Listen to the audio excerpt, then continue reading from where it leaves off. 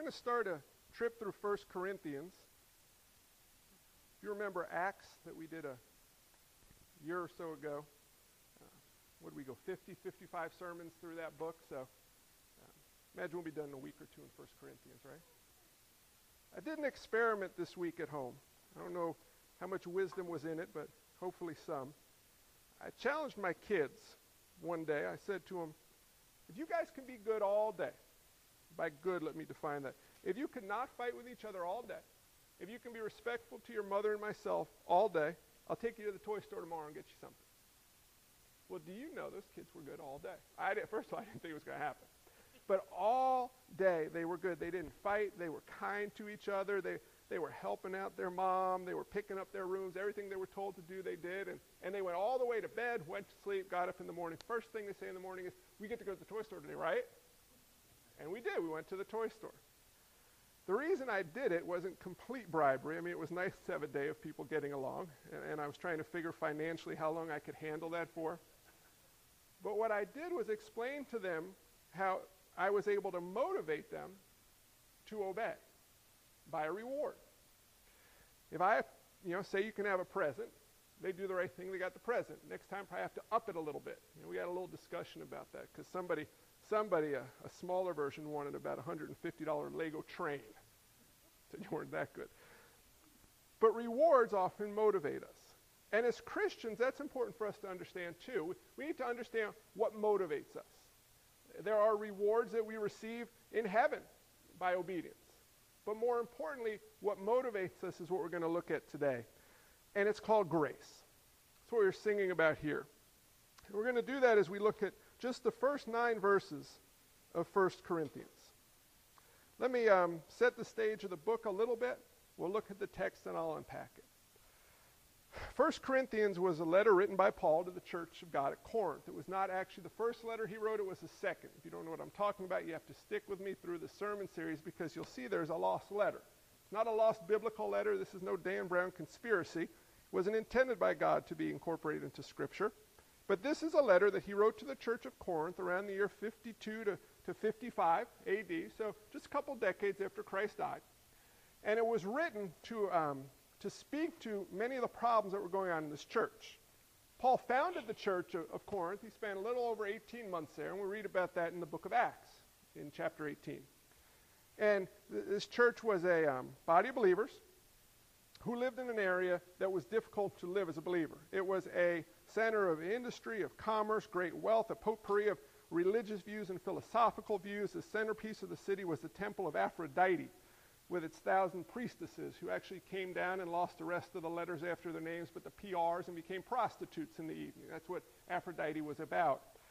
And this church was conforming to the culture, and the sins of the culture were creeping in. And in fact, they were sinning more robustly even than the culture around them. So Paul wrote this letter to the church of God at Corinth. And you'll see, and I broke it down here, it's 16 chapters. From verse 10 of chapter 1 through 4:21, he deals with errors regarding division in the church. From 5:1 to 6:20, he speaks of errors regarding immorality in the church. All of chapter 7, errors regarding marriage. Chapter 8 through 10, errors regarding Christian liberty. Chapter 11 deals with errors regarding the Lord's table, errors like showing up and getting drunk off of it and eating all the food before other people get a bit. They had issues.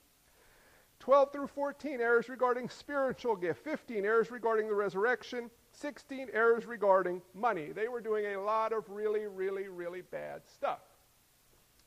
But I want you to notice in these first 9 verses, well, let me say before that, I want you to notice, first of all, this is not a unique church in how messed up it was. This has been a problem of the church since its inception. You know what it is? We have sin in us, and we have an attraction to the world. We have a hard time getting the world out of us. The desires of the flesh, they sit in us, and the devil loves it, and he messes up the bride of Christ that way. But notice what Paul does, and think about how you approach things. When your kids, for example, misbehave, right? You come down with the, we love to go, don't spare the rod. Right? You know that verse? We have a big steel rod at home, and I'm kidding, we don't. But we often think that we can mold a child into right behavior by fright, per se. It's not the way it's intended, is it? Now, there is a way to use the rod appropriately, and God uses the rod as he disciplines his children in a proverbial sense. He disciplines us. I don't know if anyone's ever received a spank from on high. I can't. But notice how Paul approaches this. He approaches it by drawing attention to grace. Let's get into the text and I'll show you what I mean. So starting in verse 1. It says, Paul, called by the will of God to be an apostle of Christ Jesus, and our brother Sosthenes, to the church of God that is in Corinth, to those sanctified in Christ Jesus, called to be saints, together with all those who in every place call upon the name of our Lord Jesus Christ, both their Lord and ours, grace to you and peace from God our Father and the Lord Jesus Christ. It's interesting when you read Scripture, you can just go real fast and you know what you get out of that? Paul wrote it, right? But if you slow down and you have some idea of what's going on and you put it in a greater context, watch this. This week in my studies, I decided I would memorize the first letter of every epistle written by Paul. The first word. You know what the first word in every letter Paul wrote is in Scripture? Look at that. Patty's paying attention. Paul. Every letter starts with Paul. Paul. It's a normal introduction to a letter.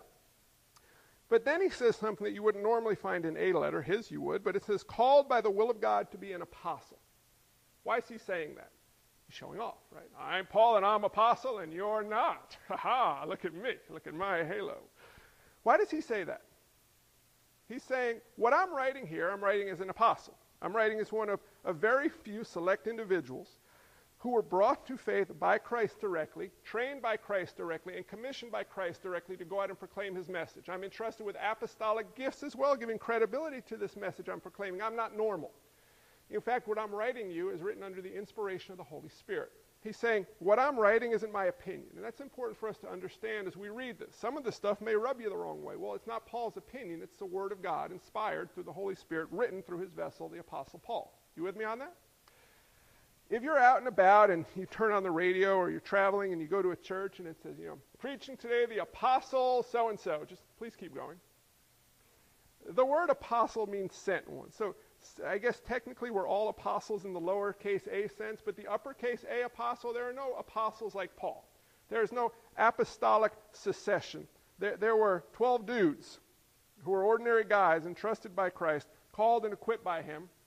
Right, that Judas cat got messed up along the way. But these apostles that we read of who write these letters down, they are not just regular ordinary guys sharing their opinions. They're vessels entrusted by God through the power of the Holy Spirit to, through his inspiration, write these letters. So what we have here, what Paul's writing is, this isn't just me, a guy who you know. This is me writing in my apostolic position. And then he says this weird thing. And our brother Sosthenes. Every word of God is inspired. This is not a bad editing job. But what the heck does Sosthenes have to do with anything? How often can you read that and just fly right by like Sosthenes? Weird name. Let's keep going. You know who Sosthenes is? Ring a bell? Funny you should ask. In Acts 18, that's where we read of the church of Corinth starting. This is really neat. I love when you're able to put the pieces of Scripture together. It's not a hidden mystery, but it's such a wonderful flowing narrative from start to finish. Why would Paul write Sosthenes? Why would God desire that to be in there? Well, do you remember what happened with Paul in Corinth? If not, you will in about 15 verses. So Paul left Athens. Remember the Areopagus? And he went to Corinth, and he found a Jew named Aquila, a native of Pontus, recently come from Italy with his wife Priscilla, because Claudius had commanded all the Jews to leave Rome. And he went to see them, and because he was of the same trade, he stayed with them and worked, for they were tent makers by trade. And he reasoned in the synagogue every Sabbath and tried to persuade the Jews and Greeks. So that's what Paul's doing in Corinth. This is the letter he's writing to this church. This is how this church was begun. So he starts out with the Jews. And Silas and Timothy arrived from Macedonia. Paul was occupied with the word, testifying to the Jews that Christ was Jesus.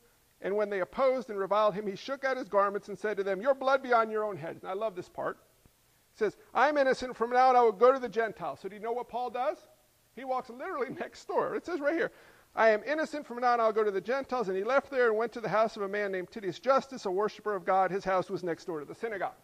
So it's not like he was done being an influence on the Jews. He just walked out of the synagogue, turned right, walked up to the next door, knock, knock, knock. I'm coming in and preaching the gospel. So the Jews are still dealing with this, but they didn't like him. Well, it says Crispus, the ruler of the synagogue believed in the Lord. Now that's going to cause a conspiracy, isn't it? The ruler of the synagogue comes to faith in Christ. So you know what happens when the ruler of the synagogue comes to faith in Christ? Gets kicked out of his position. They got to get a new ruler of the synagogue. Stick with me here.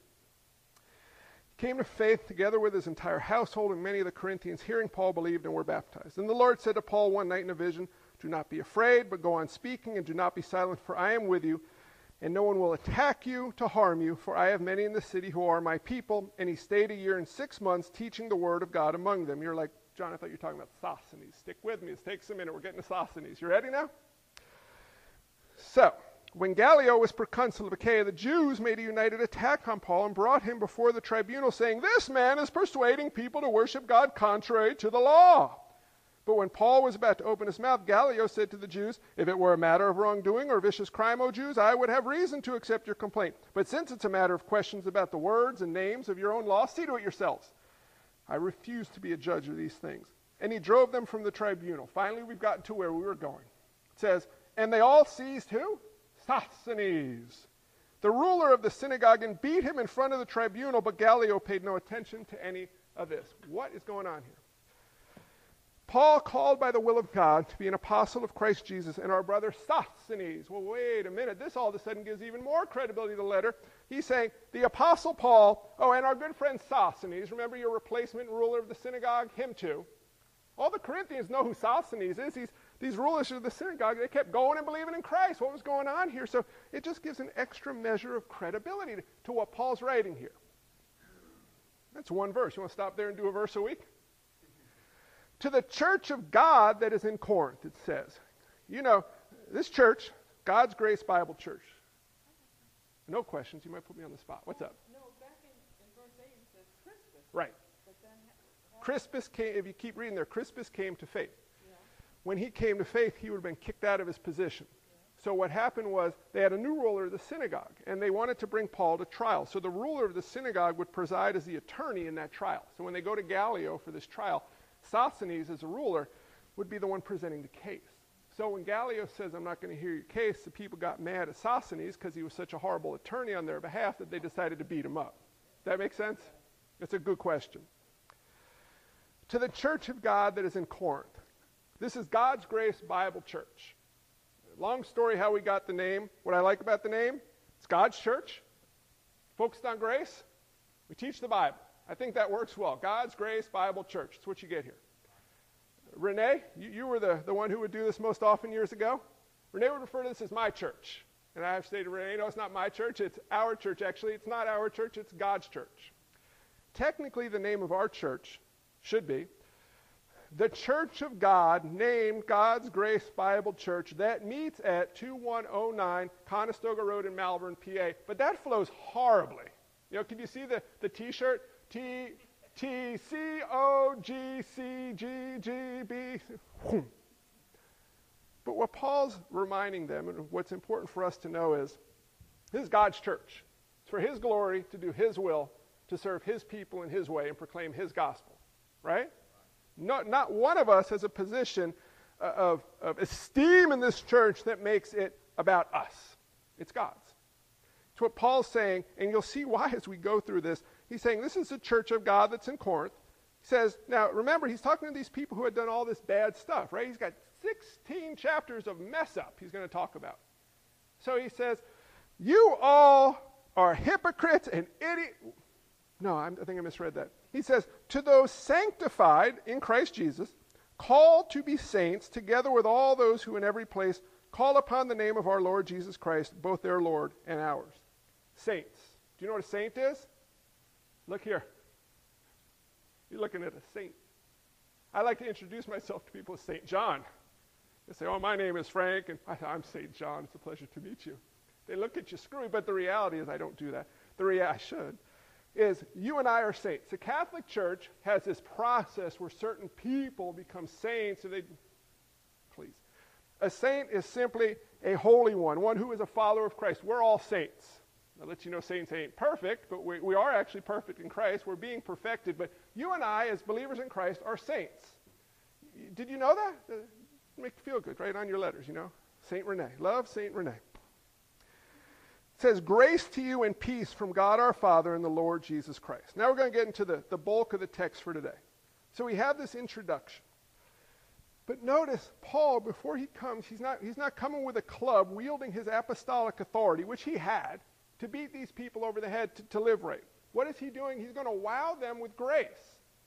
He's going to wow them with past grace, present grace, and future grace. And he's going to do that because for us to live the right way, we need to understand who we are in Christ. But we forget too often, and that's what happened with the Corinthian church. The basis for how we act needs to be who we are. Too often we go to a legalistic bent. You're a Christian, now live right. Don't drink, don't smoke, don't cuss, don't watch that television, read your Bible all the time, darn it, do it. And then we're just like, oh, okay.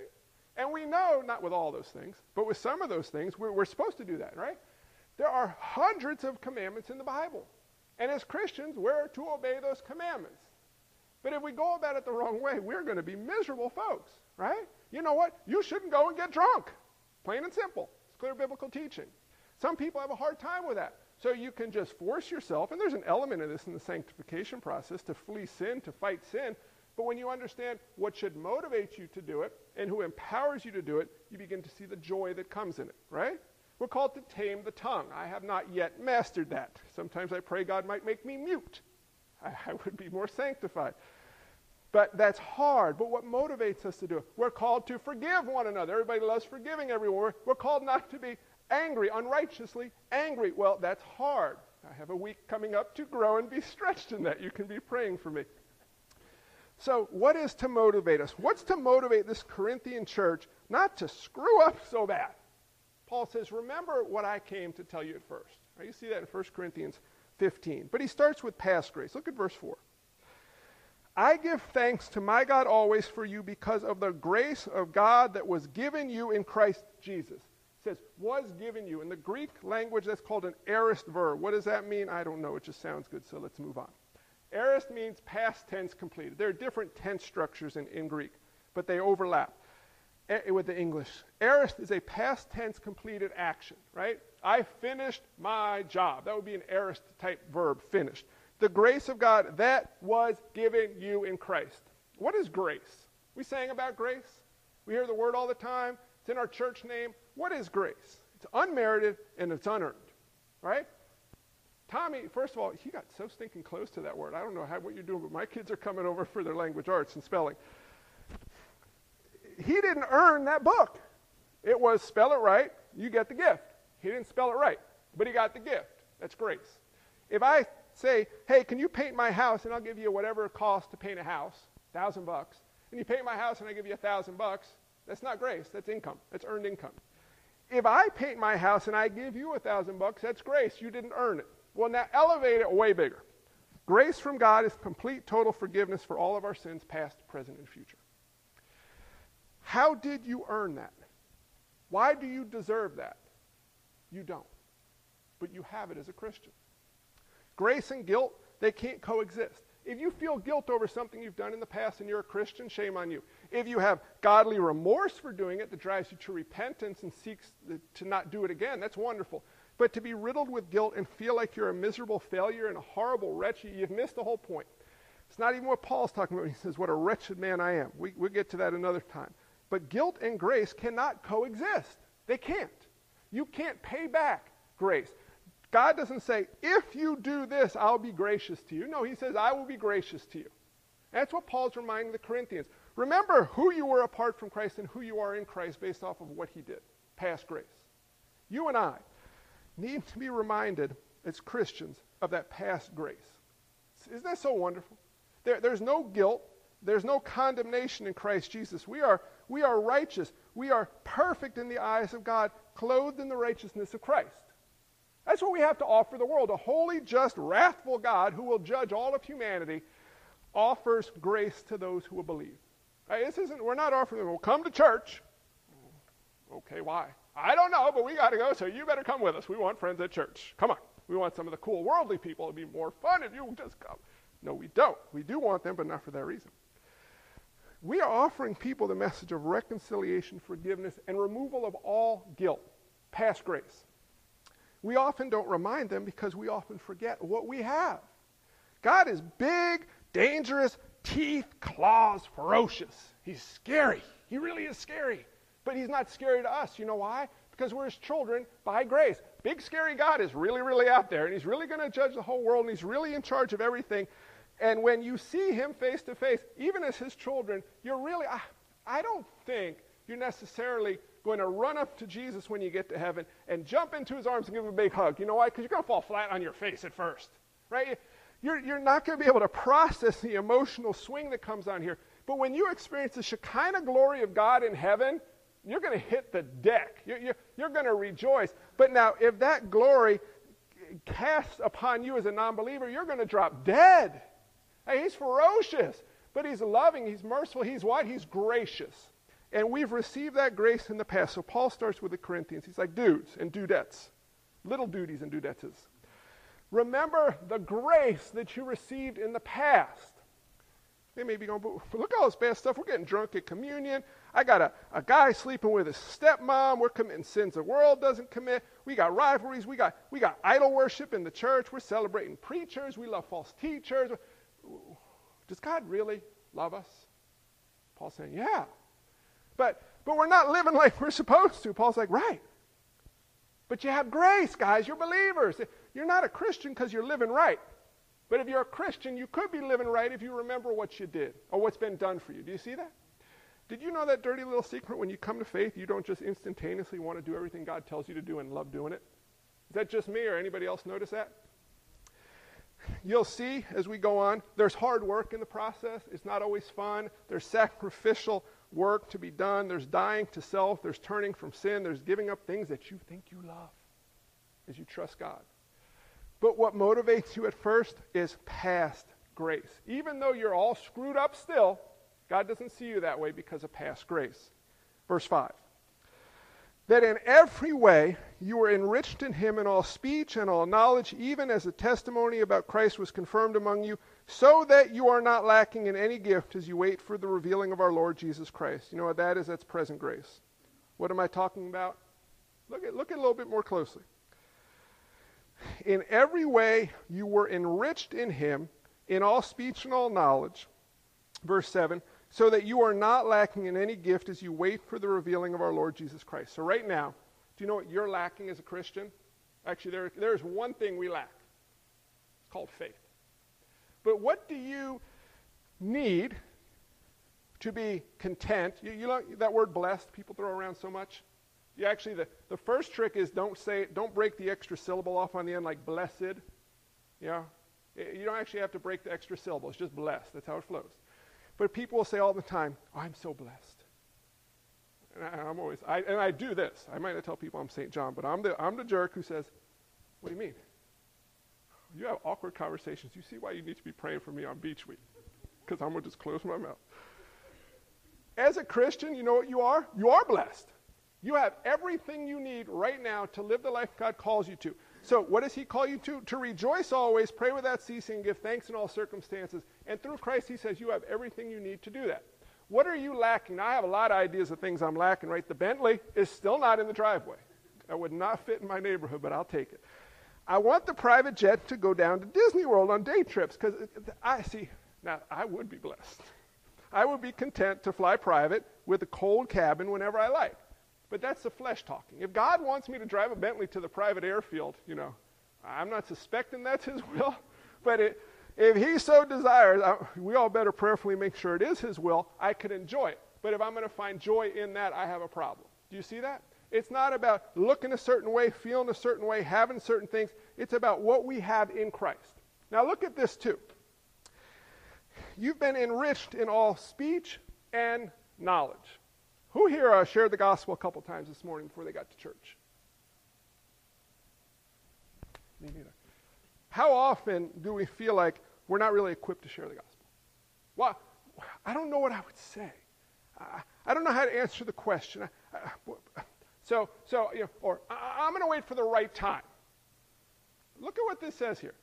You have been enriched with all speech and knowledge. Paul's saying through God, listen guys, you have everything you need in your head And God will give you all the words you need to proclaim, to share the gospel. Now, don't get me wrong. There's an aspect of reasoning and being prepared to give a reason for the hope that we have. And we get better at it the more we do it. We develop a confidence with it, and we should be equipped and trained to do it better. But the basic message of what we're communicating, if you're a believer, guess what? You got it. What are you telling them about past grace, present grace, future grace? What you got. That's all you're telling.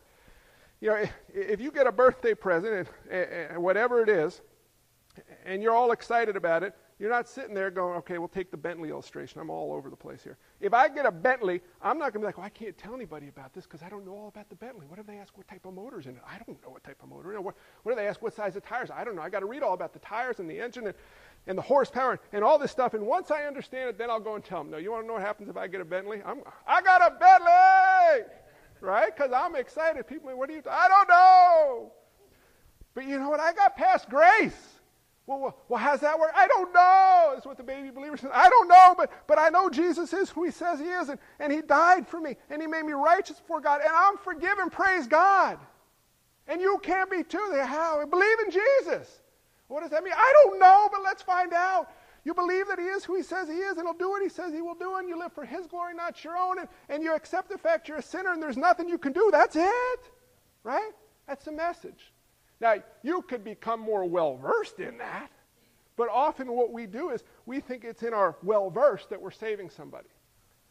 Paul's saying, guys, you have everything you need in past grace. You have everything you need for now in present grace, including being enriched in speech and wisdom to proclaim this. You'll see later on, he's condemning the people in a proper sense. He's saying, there are people around here that haven't heard about Jesus to your shame. They're not believing. Well, that's our struggle in the present. We don't really believe who we are based off of past grace. We forget what we have with present grace. We don't believe that God really means that he's going to give us all speech and knowledge, that there's no difference between knowledge and wisdom. You know when knowledge becomes wisdom? When you're trusting in the Holy Spirit and he guides you in how to use that knowledge you've been entrusted with. But look at what he's saying to this church. You're not lacking, in verse 7, in any gift. So you're screwing up all over the place, not because God shortchanged you. You're screwing up all over the place because you're not using what he entrusted to you. Now look at this, verse 8. Who will sustain you to the end, guiltless in the day of our Lord Jesus Christ? God is faithful, by whom you were called into the fellowship of his Son, Jesus Christ, our Lord. Future grace. Look, this is crazy. Who will sustain you to the end, guiltless? Who's he writing this letter to? You remember that list? I'm sure you memorized it as I read it. They have division in the church. They have immorality issues, marriage issues, Christian liberty issues, Lord's table issues, spiritual gifts issues, resurrection issues, money issues, and bad issues. I mean bad issues. Right? There are people in the church, you'll see next week, they're fighting. They're like, well, I'm a follower of Paul. Well, I'm a follower of Apollos. Well, I'm a follower of Christ. No, I'm a follower of Cephas. These are brothers and sisters in Christ, and they're fighting about who they believe. They have these false philosophers. Actually, they're real philosophers. It's false teaching that they bring. And they're working this junk into the church. And they're saying, Paul, your message of the gospel is just so childlike and trashy. Let's make it cooler. Let's make it more relevant. Let's make it more attractive, and then more people will come to believe. And what does Paul say to them? Christ will sustain you to the end guiltless. But they're riddled with sin. But they're guiltless. Do you see this? They are sinning like nobody's business. But that sin is forgiven through the blood of Christ. Renee, that book where you ram the nails, what's the title of that?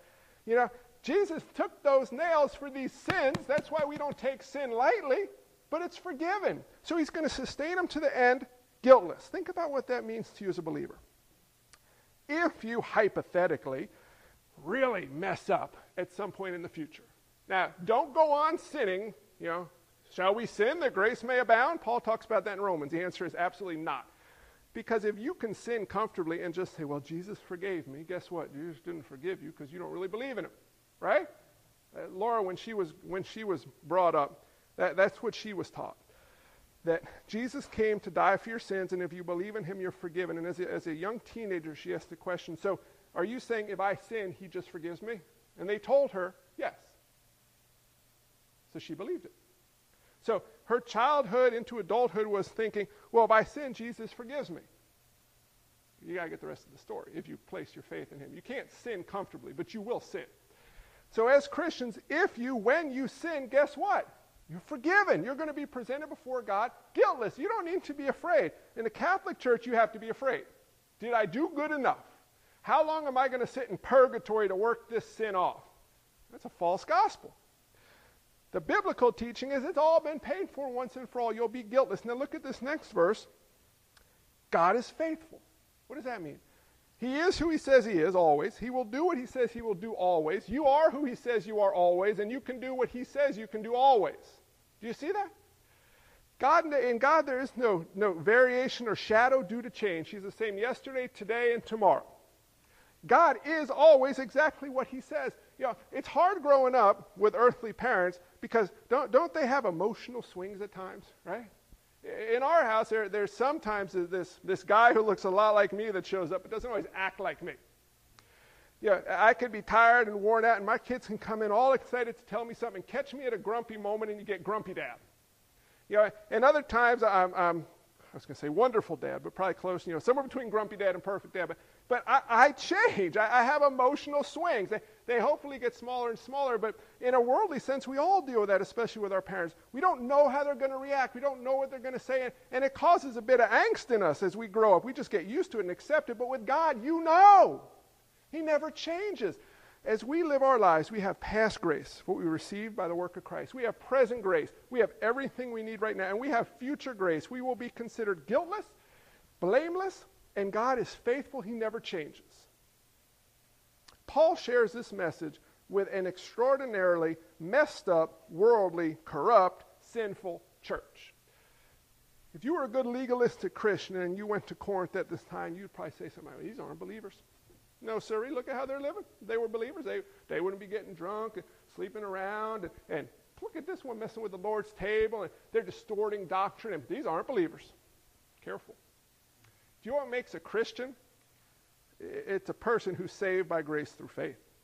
And a real Christian grows in their faith. These are baby believers, right? These aren't believers who are 20, 30. Now, if someone's writing this letter to this church 40 years later and they're still stuck in this era, I'm not saying they're not believers. I'm just saying they're not properly equipped and encouraged. But be careful with that. I was told shortly after I came to faith, I remember I was sharing my testimony with them. And they said, you were one of those people who would have made a great Christian years ago. And the implication is, you're a nice person. Do you know, I've been drunk once in my life. I'll give you that story quickly. Did you know Kahlua is an alcoholic beverage? I did not. So in college, my girlfriend, who's in the Sunday school class, went out with a bunch of her friends, and they had cable. And I sat down, they had a cat. I don't know, it freaked me out. And I sat down with Kahlua and whole milk. And I drank probably half a bottle. It was delicious. And I'm watching sports. So I'm sitting there, drinking my cold Kahlua and my milk, and I mixed them together, actually. And I got up an hour and a half later, and I went, woo-hoo! I mean, I couldn't stand. It was freaky.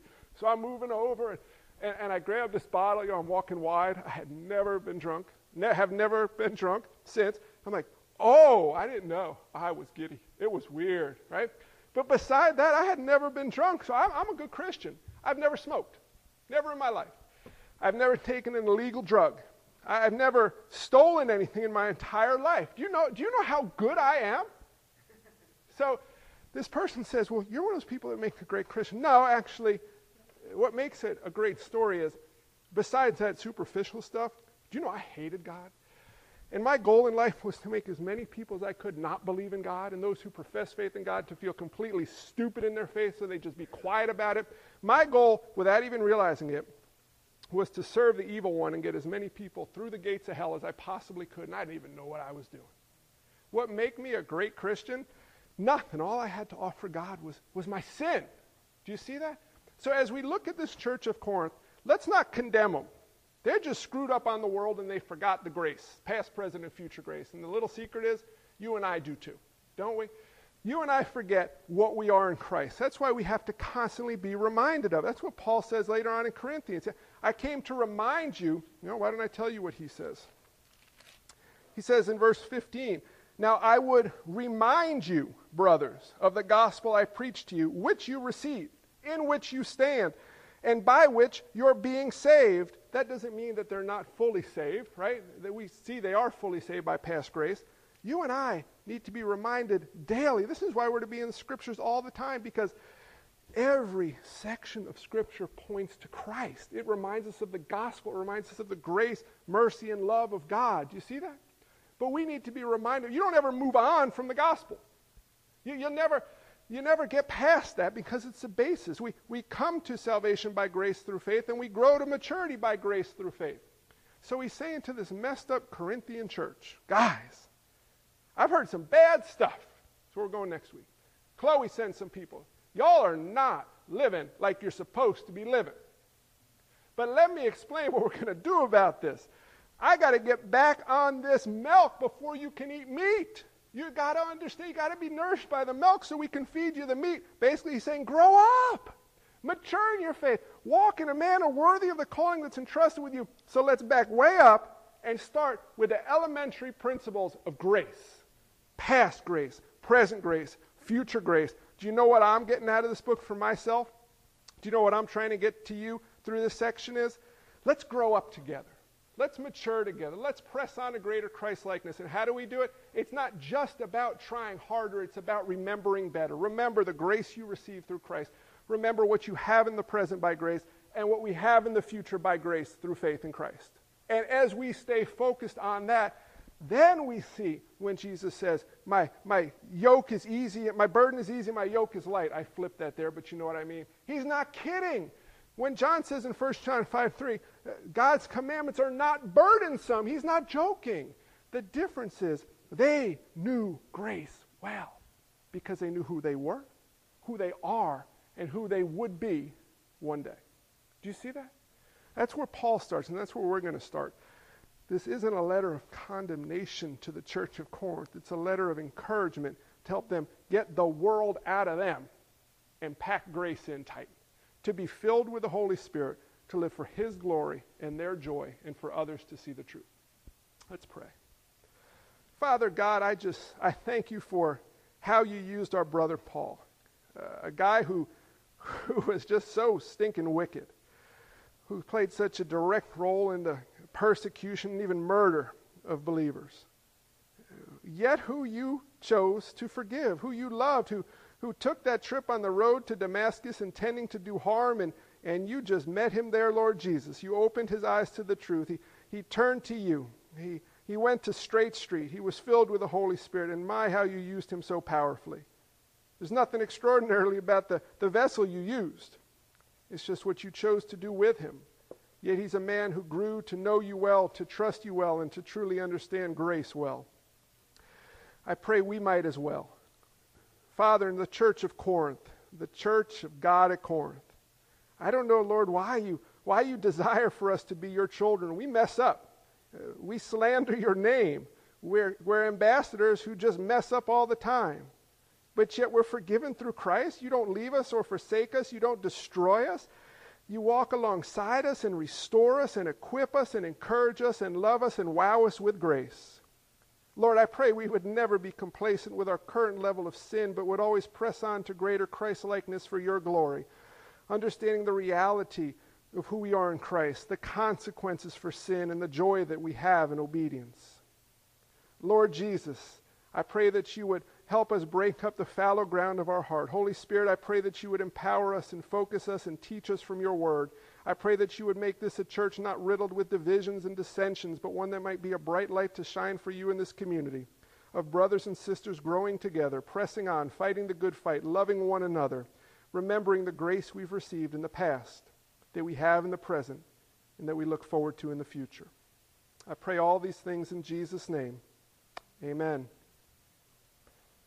I have a song for you. It's an oldie but a goodie. It was written by John Newton originally, who was a slave trader. The song, the chords have changed over the years. The words are sung differently at times by the choruses. But this is a song we all do well to remember as we go out from here today and each day we're entrusted with after this. So